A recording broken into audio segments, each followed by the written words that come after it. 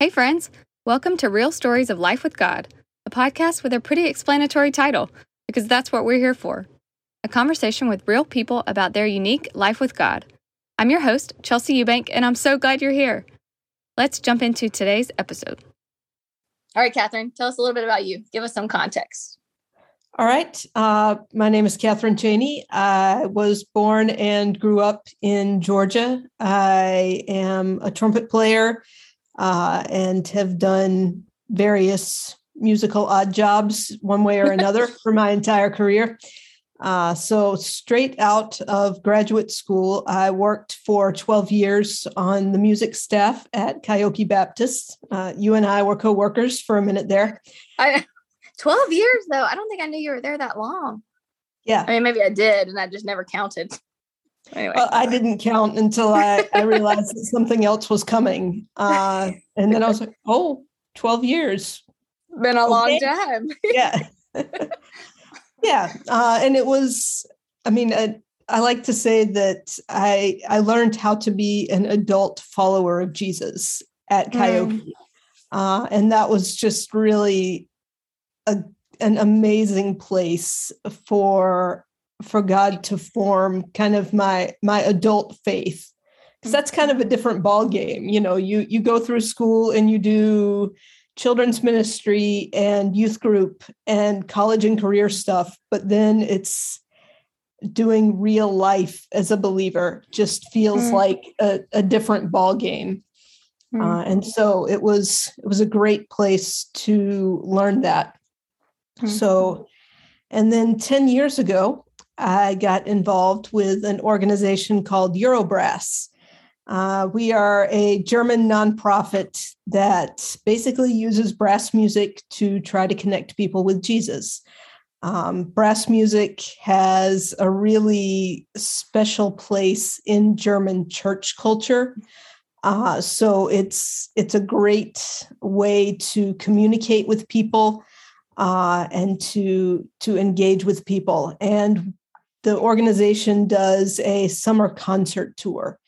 We spend 3 weeks traveling through Germany, playing concerts and telling people about who God is and what he's done for us.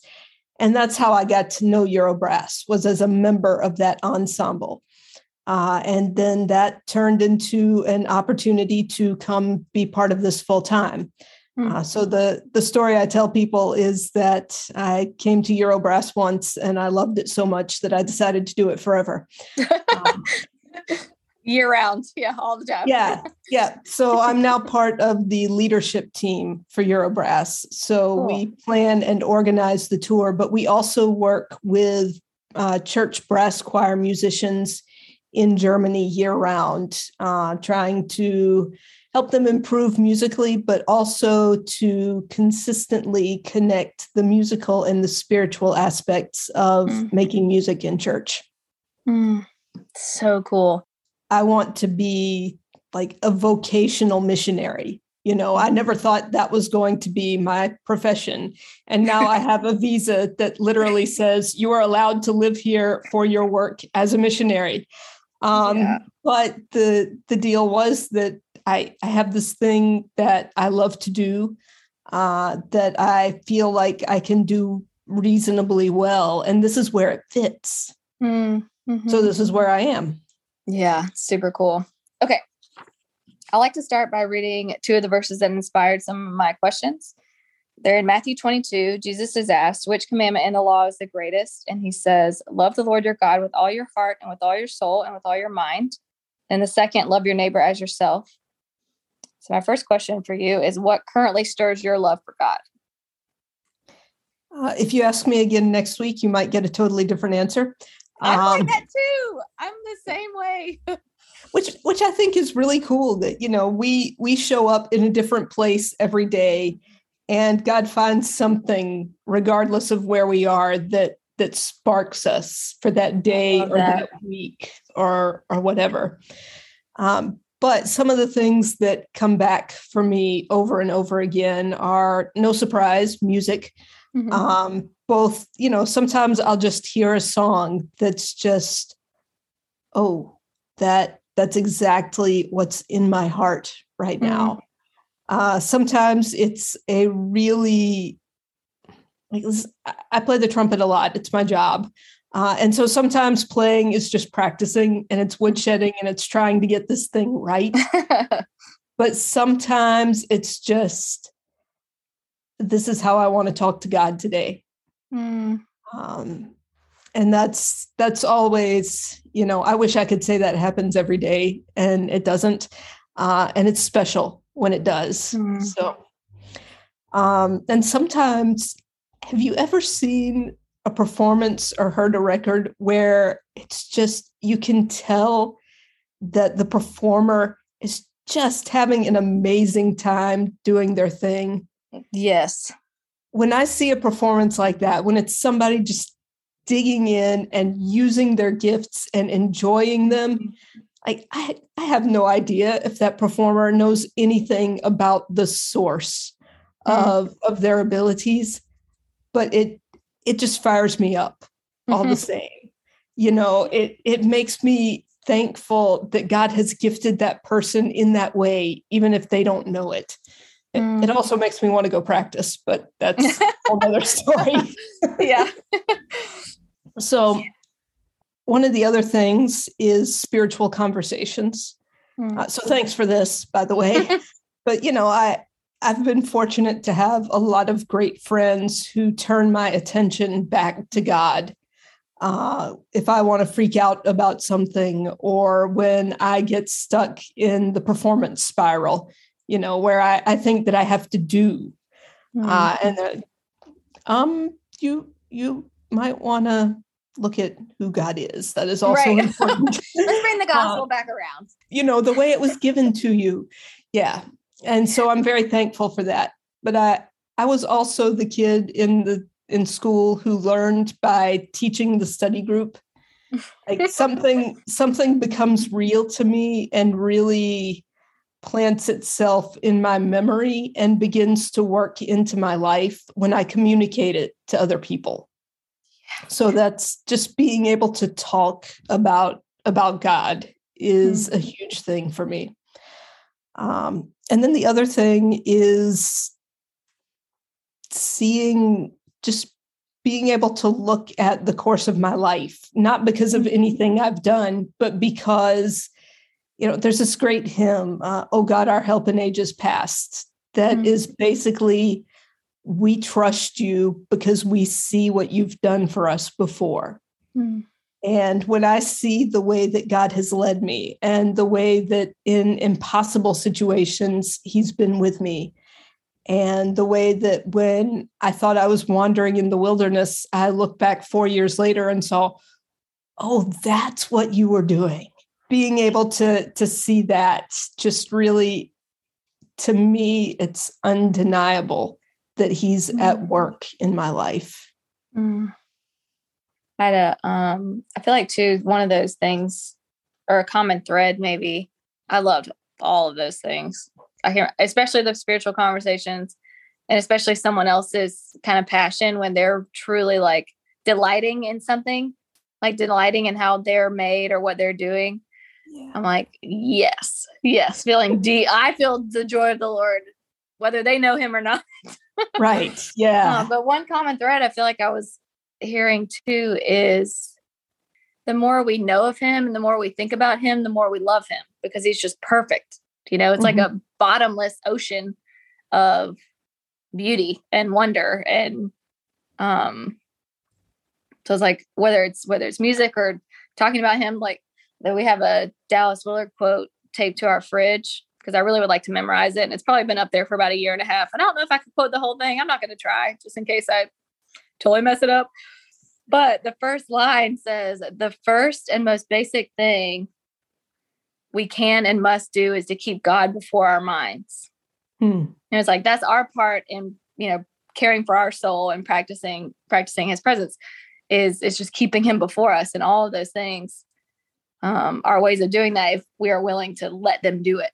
You know what I mean? Creation or music or someone else's story or something. If I let it direct me or reorient me, I'm naturally going to experience more of God or love more of him because I'm seeing more or knowing more, Yeah, it's great. And speaking of, like you said, thank you for this, but I think that's probably one of the reasons why I'm even doing this, honestly. Mm-hmm. Because I feel like obviously we learn a lot from the Bible. We learn a lot from church and leaders and pastors and sermons, and we learn a lot from the Holy Spirit. But I feel like I do learn something unique about God when I hear of how other people are relating to him. Mm-hmm. Because they're wired differently than me. And right. So something may strike them about God or what he's teaching them that I may never have really understood or experienced before of his nature, or something that I get to kind of through them, maybe. Mm-hmm. That really causes me to love him or want more of him. Mm-hmm. I hope I'm not going too far down a rabbit trail here. Go. I love it. I love the rabbit. I have a friend who did her doctoral research on learning styles, like different ways that it's not just like visual or auditory or whatever. It's more ways that you take in and process information. And I couldn't even tell you the details of the model that she was working with. But the thing that I found really interesting was that she said it's actually super effective for people to learn against type. Like if you have a certain way that your brain is used to working and processing information, sometimes the greatest growth comes when you try it from a totally different perspective. Okay. Yeah. Like if you normally work really well with concrete details, then try taking a more abstract approach, that sort of thing. And that every once in a while, that's the thing that opens the mind up. And so I think when we hear from people who are differently wired from ourselves, like,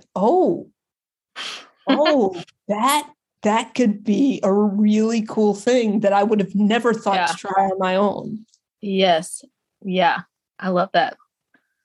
On the other hand, is there anything that currently stifles your love for God? In general, self-absorption. I think of myself as a sort of introspective person. Like most of the time, I like to think that I've got a pretty good handle on what I'm thinking and feeling. And that's really useful in a lot of ways. But it can also really easily turn into pointless navel gazing. A few weeks ago, I had gotten to a point where I was just like ruminating and obsessing on this one thing over and just at some point it occurred to me, you're trusting your entire life to God, or at least you should be. You can probably trust him for this thing as well. That's probably like he's probably not gonna just drop the bag and walk off at that point. I'm pretty sure he's going to take care of you. So, yes. Yeah, when I get too deep in my head, and it's like you were saying, when we don't keep Jesus in front of us, then it's easy to just crawl into ourselves. Oh my goodness. I could have said all of that. And you said it so beautifully, but the whole time I'm like exploding. I'm like, me too. Oh my gosh, me too. I'm the same way. And sometimes you just have to say, Lord, I have no idea what's going on, but I'm going to keep on doing the thing. Yes. And trust that in the end, you will honor that and hopefully also show me what's going on. Right. It might be, I think when you had Wes Gardner on a while ago, I think it was him that said something about kind of the shadow side of so many gifts. And I really think, and I thought that's something that's particularly true here, that being willing to examine yourself is a good thing, but that's the shadow side. Right. I've never been skydiving and I do not plan on it, but there are lots of, really cool adventure experiences that I want to have and I don't need that one. It feels like the moment when you're out of the plane, but you haven't pulled the cord yet. you know that there's a thing that should catch you, that, according to everything, it is going to catch you. But for that split second, you're hurtling through space and waiting on it. Yeah. Yeah, that's good. Do you have any, okay, one last thing before I move on. Do you have any, like I was saying, like that, the Dallas Ruler quote has been really helpful to just have like a super simple mantra. I mean, I probably say that first phrase 20 times a day internally. He's just deconstructing that habit of leaning on myself, gazing on myself. I'm like, keep God before your mind somehow, whether I'm outside with Anna or doing laundry or whatever, like think about God simply. It doesn't even have to be some scholarly academic thing, but have you found any, for you personally, have you found any phrase or prayer or habit for you that kind of helps that threshold stay a little smaller? I wish I could say that there was something that I successfully do every day. But one thing that I find that comes up over and over again is years ago, we did this song in the choir at karaoke. And to be honest, it was like, I couldn't sing it for you because I don't remember the tune. But I do remember the whole point of the thing, which was, we fix our eyes on you. That was the first line. We fix our eyes on you. And that comes back to me over and over again. Yeah. And maybe it's just like a muscle. It's just like a muscle you train, It's like, if you just keep doing it, hopefully it will establish some level of strength. And so it kind of becomes more second nature, maybe. Right. Okay. Fill in the blank. The truth that God is blank means a lot to you because blank. The truth that God is faithful means a lot to me because that's where our security is. It's not in what we do, and it's certainly not in how we're feeling and how close God feels to us. It's all tied up in Him and not in us. There's this great Eugene Peterson quote that I'm going to butcher, where he's talking a little bit about those dry seasons where you feel like your prayers just get stuck at the ceiling, and he says, how do I know that I won't fall away, or even worse, that I've already done it? He said, you cannot unconsciously drift from faith to perdition. Like we're sheep, we wander off, we do dumb stuff. We get stuck in our feelings. We break our promises, but God does not break His. It's in 2 Timothy, I think, somewhere, where it's he's faithful because He just is, and He cannot violate His own character. Right. Yeah, I think that's huge. I think it's huge. Like, I really liked that Eugene Peterson quote, because I think especially if you kind of tend to be like a performer, earner, people pleaser type, then it's easy to fall prey to the idea that in my standard, if I measure the day at the end of the day and I say, I did pretty good, then I'm like, okay, I feel close to God. God is faithful, favor, presence of God to today. But say a different day where I never cracked my Bible. Maybe I was so full, I didn't really think about Him that much. Maybe I turned to Netflix instead of prayer. Or maybe I turned to other things, whatever. Then at the end of the day, I'm like, oh, I bet He's disappointed in me. From Monday to Tuesday, God's changed His mind. Like, I don't have that much control over Him. He's God and I am not. Like, it's like, I cannot make Him not be Himself. Nothing I do, nothing that happens in the world, can make God not be who He says He is. And what kind of pride, a little bit, am I like, oh, well, I didn't read my Bible for X, Y, and Z, or I wasn't thinking about Him. You think you're that powerful? Let's just think about it on like a really base level. Right. So you think that you have the power to change God's nature.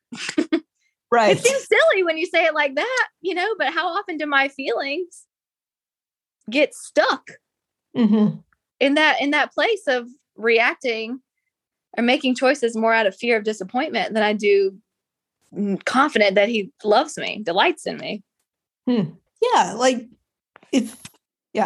sorry, that what you said is absolutely right. And I was about to attempt to offer a very weak analogy that I could take apart without having to think too hard. So I'm just not going to waste anybody's time with that.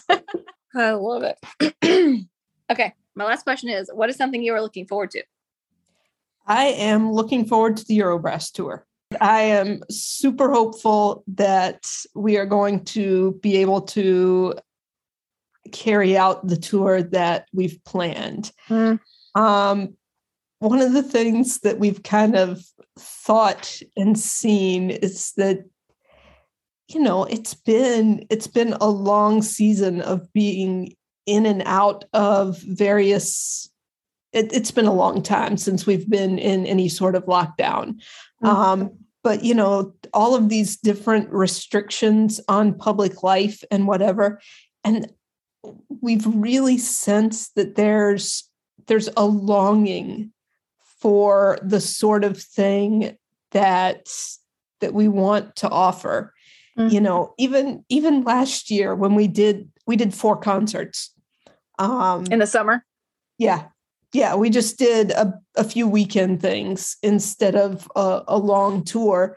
And we built the program around the idea that, yes, everything is hard right now, but God offers us a place to take everything that we are carrying and put it down and live in his hope, But at the beginning, we'd say, the last year has been difficult for everybody. And I just watched people's faces. And it was like you could see people thinking, oh, thank goodness we're going to talk about this. We're going to admit that this has not been a good time. And so I really do. And just the fact that people want to be able to get up and go to a concert again, So I think there's an opportunity, God is going to accomplish his purposes, whether there's a Eurobrass tour or not. We're all super clear on that. But I also think that there's an opportunity and a possibility that he could use that in some ways that maybe we haven't even considered yet. That can be pretty cool. So that is really cool to think about. And it's just fun. It's always fun to see how these 12 people come from all over the place and turn into a team and a family in the time that we're together. So, yeah, that is awesome. Okay, I'm going to sneak one more question in here. All right. Because were you in Germany 2 years before COVID, or how long were you there before it happened? How many years have you been in? About Germany? 2.5 years. I got here in fall of 2017. Okay. I kind of want to ask, what's something you feel like you've learned about God since you've been in Germany that you didn't know before? Ooh, I don't know if there's been something totally new that I've learned so much as things that I've experienced in different ways. It's interesting. Sometimes some of that can be language stuff. There are songs that I learned originally in English, and I learned the German translation. And it's a good, faithful translation, but there's just something about the way it's said in that other language that just flips my brain to a whole new way of looking at it. That's cool. That's very cool. The song "Give Thanks." Give thanks with a grateful heart. Give thanks to.